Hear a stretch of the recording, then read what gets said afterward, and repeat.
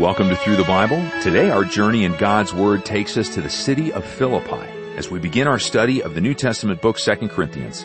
Our teacher, of course, is Dr. J. Vernon McGee, and I'm your host, Steve Schwetz, encouraging you to grab your copy of God's Word and hop aboard the Bible bus with us. Now, in just a few minutes, Dr. McGee is going to mention his notes and outlines for 2 Corinthians. So if you already have your free copy, then grab those too. And if you don't, just visit ttb.org and you can download a copy of our digital book called Briefing the Bible that's got all the notes and outlines for an entire 5-year journey on Through the Bible. Or you can always call us at 1-800-65-BIBLE and we'll send you an abridged paperback copy for free. Now, can I suggest that you visit ttb.org and download our reading schedule bookmark for this study as well? Just visit the resources section of ttb.org and click on newsletter and bookmark. There's no better way to prepare our hearts and minds than to read through the passages before we begin. Now let's pray for one another. Heavenly Father, as we study your word, thank you for filling our minds and our hearts and even our comfort with you. As we'll learn about today, Lord, we ask this in Jesus' name. Amen. Here's our study of 2 Corinthians on Through the Bible with Dr. J. Vernon McGee. Now, friends, we come today to this second epistle of Paul to the Corinthians. Now, some time ago, we went through the first epistle, and that epistle was a very important one, as we made it very clear at that time, that it dealt actually with the church. If we didn't have that epistle, actually, we'd not know very much about church government. We'd not know very much about how the church is to conduct itself in the world. But now we come to the second epistle of Paul to the Corinthians. And I want to say some things by way of introduction today. First of all, let me confess very frankly that I do not feel up to it for this epistle. I said that same thing in Romans, but I say it in 2 Corinthians here. I find myself in this epistle dealing with things that only the Spirit of God can make real to us. And I have spent more time in preparation to give this series on the radio than any book of the Bible that we've come to so far in the 5-year program.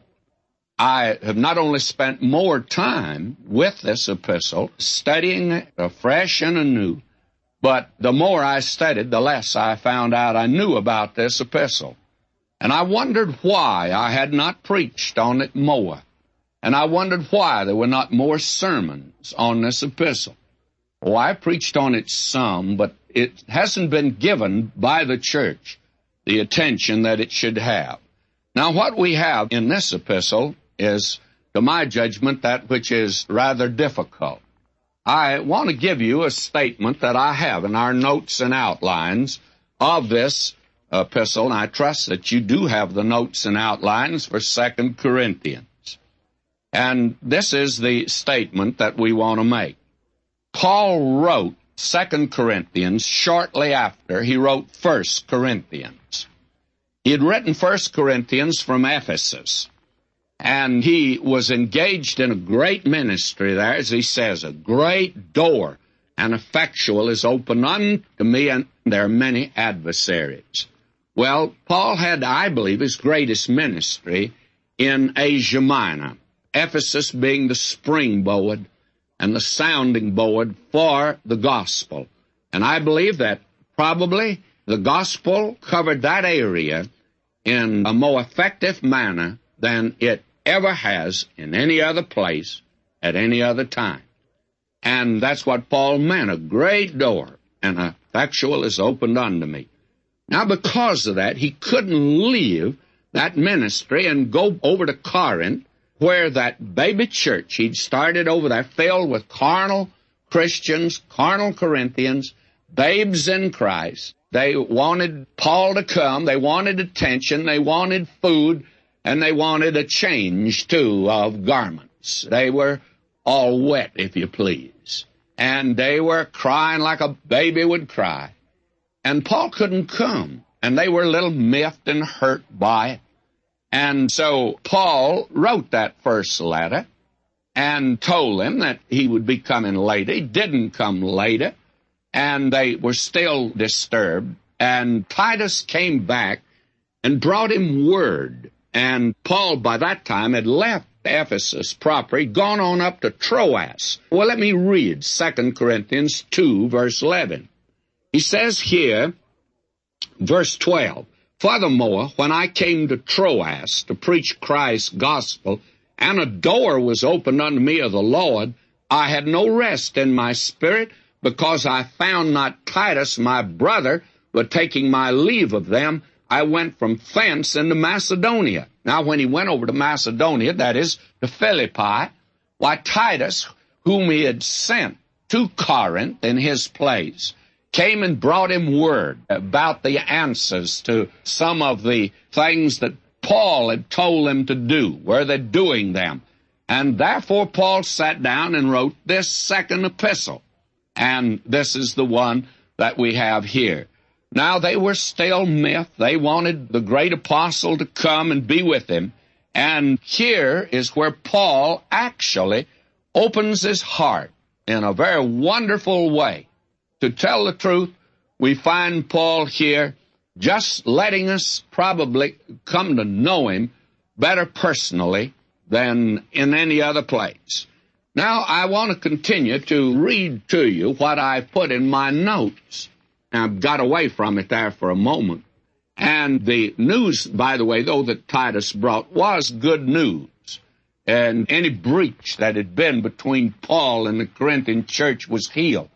Now, I'm reading. This epistle is difficult to outline, as it is less organized than any of Paul's letters, but it contains more personal details.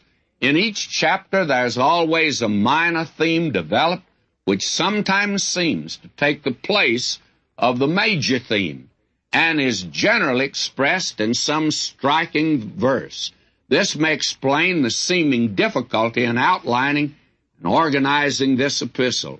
We'll note this as we consider each chapter. Now, I want to just give briefly to you the outline that we have of this epistle, because I think that's very important for us to see.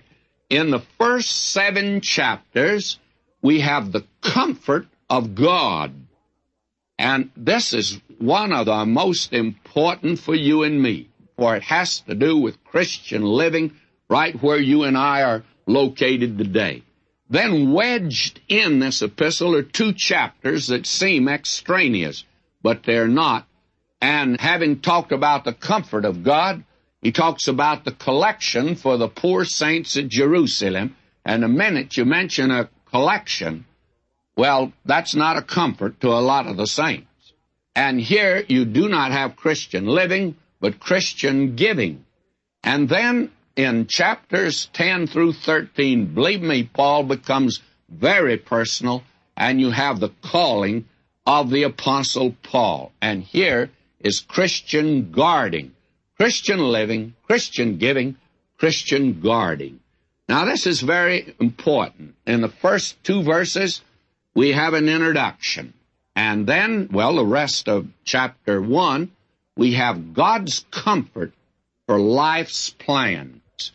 Now, let's look at this, friends, for, as I said, I feel like it's difficult to rise to the high level of this epistle. And he begins on a high note. Will you listen to him? Paul, an apostle of Jesus Christ, by the will of God. Now, Paul, writing in the authority of an apostle. He's writing with all that authority. And my friends, if a man today in the ministry can speak with authority, he ought to get out of the ministry and start selling insurance or selling gas at a filling station, because there's no use trying to give out God's word unless you're convinced of it yourself. And that's the weakness of the church today, is there are too many men. They're not sure. The early church, when the persecution began, the first thing you remember they said, "O Lord, thou art God." My friend, if you're not sure he's God, then you're not sure anything. And then they were sure of the Word of God. They rested upon it at all times. So Paul, with this authority, Paul, an apostle of Jesus Christ, and will you notice this? By the will of God. My friend, you don't go any higher than the will of God. You can't go any higher than that. And that, my friend, is authority. If what you are doing is by the will of God, my friend, there's no question in your mind. If you are today in the will of God, I don't care where you are, how you are, and what your circumstances are. If you are in the will of God, my friend, you are in a glorious, wonderful place today, and you may even be in the best hospital there is in town. But may I say to you, that is the proper place. I have a friend, he's a music director, and he generally begins a song service on some humorous note. And I heard him say one time, he said, now, wouldn't you rather be here than even the best hospital in town? Well, I've always laughed at that, but I've thought about it a great deal.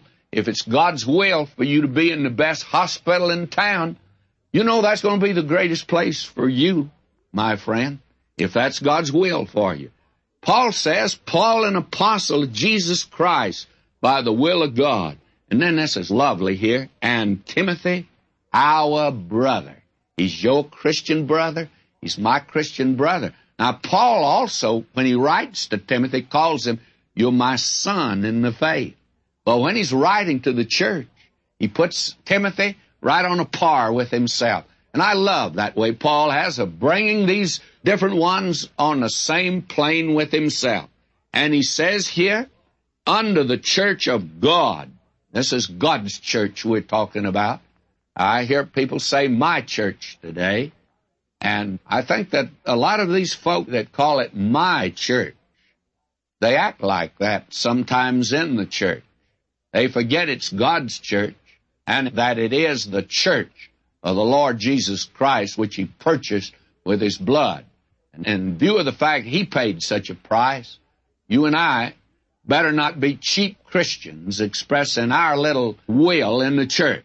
And that's just about what some are saying today in the church. Cheap, cheap, cheap, cheap. Well, I want to tell you, my friend, it's under the church of God. Now, it happens to be here at Corinth, and it could be in your hometown or your neighborhood. The church of God, which is at Corinth, with all the saints which are in all Achaia. And Paul didn't confine it to just Corinth. Paul extends it now to all Achaia, because everywhere the gospel went in that day, these folk were witnesses. They carried it out to others. And I've gone through that land of Achaia. Beautiful country, lovely country, most beautiful great vineyards there I've ever seen anywhere. And flowers, how beautiful they are. And I can see those early Christians steeped in sin in Corinth at one time. Paul came and the scales fell from their eyes, light broke on their darkened souls. They turned to Christ from their sins, and then they're going out all over Achaia, witnesses for Christ. Many will won to Christ. Paul's talking to them, to all the saints which are in all Achaia. How wonderful. Notice, grace be to you and peace from God our Father and from the Lord Jesus Christ. Now that's this formal, almost stereotype greeting, and I've dealt with that in other epistles, and I'll not deal with it here, but just pass by it to get to verse 3. But because I pass by it doesn't mean it's not on the same lofty plane that verse 1 was, and all of this is on the same plane. When we come to verse 3, will you listen to this? We're past now the introduction. Now we have God's comfort for life's plan. Wonderful to be in the will of God, friends. I would say that's the biggest business you could be in today. Now, you may run for an office and be elected, and if that's not God's will for you, God help you.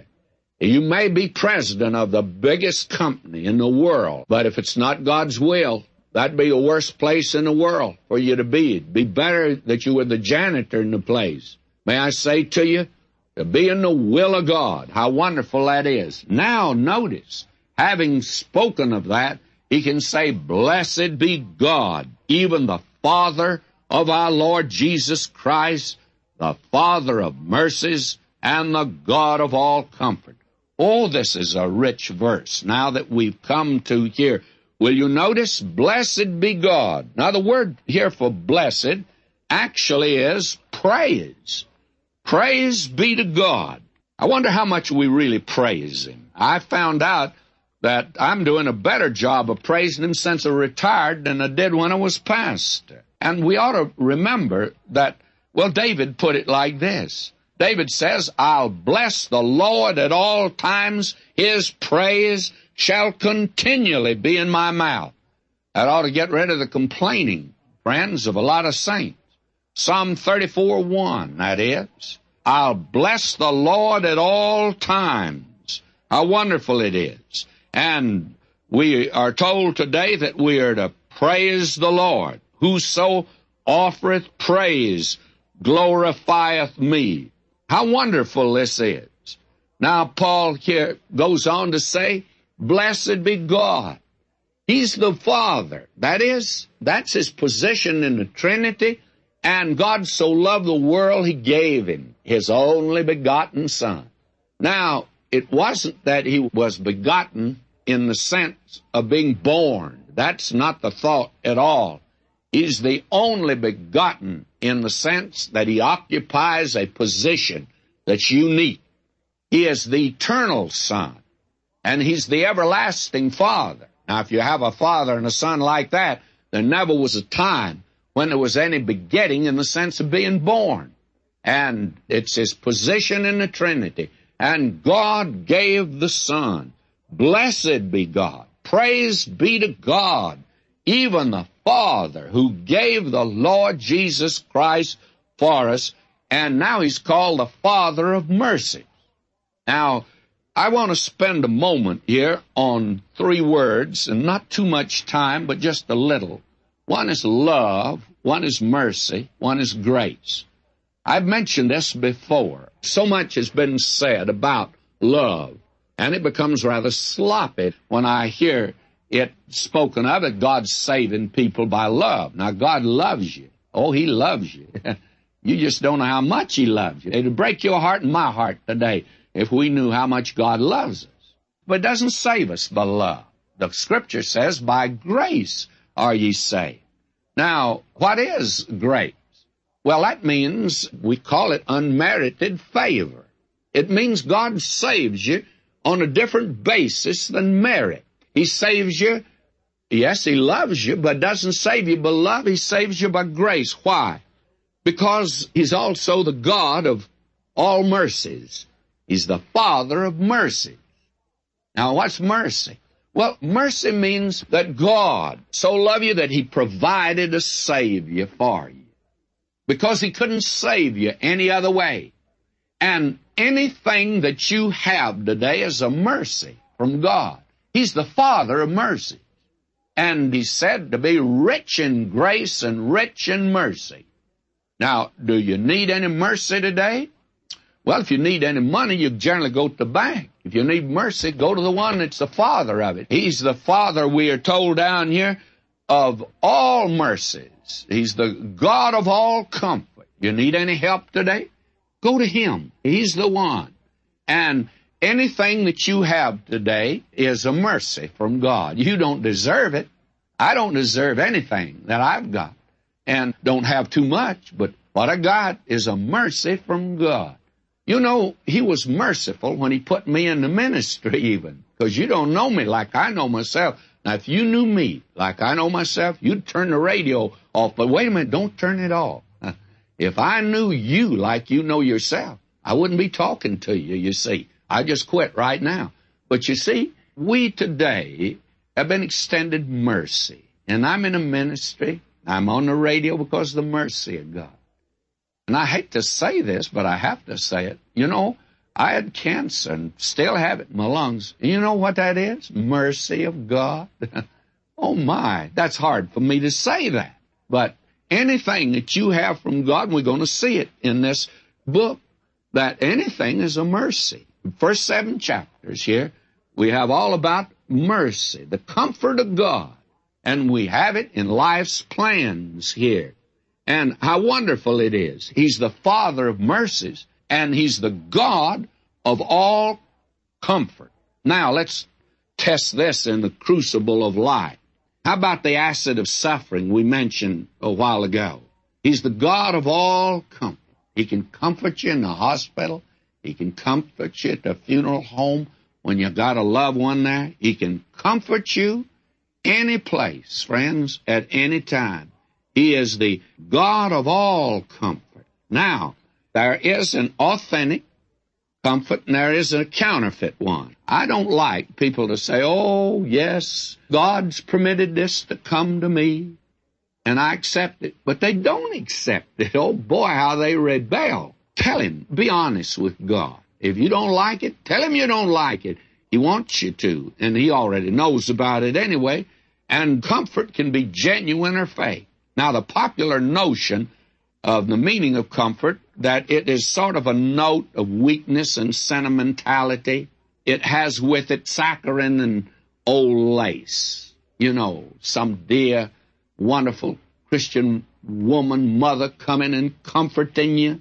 That has its place. I don't mean it. But that's not what he's talking about here, I'll tell you that. I know that when I was a little fella, I'd fall down. I was always skinning my knees. My mother always wondered why she didn't put me in long pants, but she never did. And I was always skinning my knees, and she'd kiss it. She says, it's well now. And, you know, she kidded me about that. I thought it was. I quit crying. Well, I say to you, that's sentiment, that's sweet, that's lovely. But, you know, there came a day when I went away to school. I got discouraged, and I didn't have any money. Then she talked to me. That was comfort, too.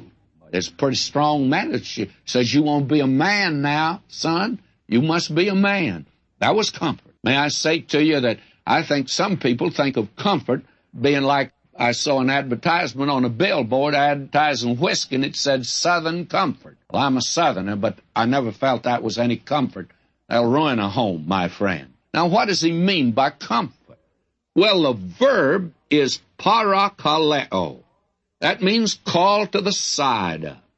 Now, the Holy Spirit is called a paraclete. That is, He's called to the side of. And the Lord Jesus said, I'll not leave you comfortless. I will not leave you, and the word there's orphanoi. We get our word orphans from that. He says, I won't leave you orphans. I'm going to send the Comforter, the Paraclete, to you. And He says, it's best for you that I go away. If I go not away, the Comforter will not come unto you. But if I go, I'll send Him unto you. Now, what is the Comforter then? Will you hear me? It's not one that kisses the bruise. No, that could be part. But it's a helper, a strengthener, an advocate, one who's called to help me and to strengthen me and relieve the loneliness and assuage the grief and calm the fears. And it means help in time of terrifying trouble, if you please. Hear, O Lord, and have mercy on me. Lord, be Thou my helper. That's the cry of a soul that needs a comforter, and He's the God of all comfort. Say, I hate to stop right there, but we're going to pick right up there next time. Until next time, may God richly bless you, my beloved.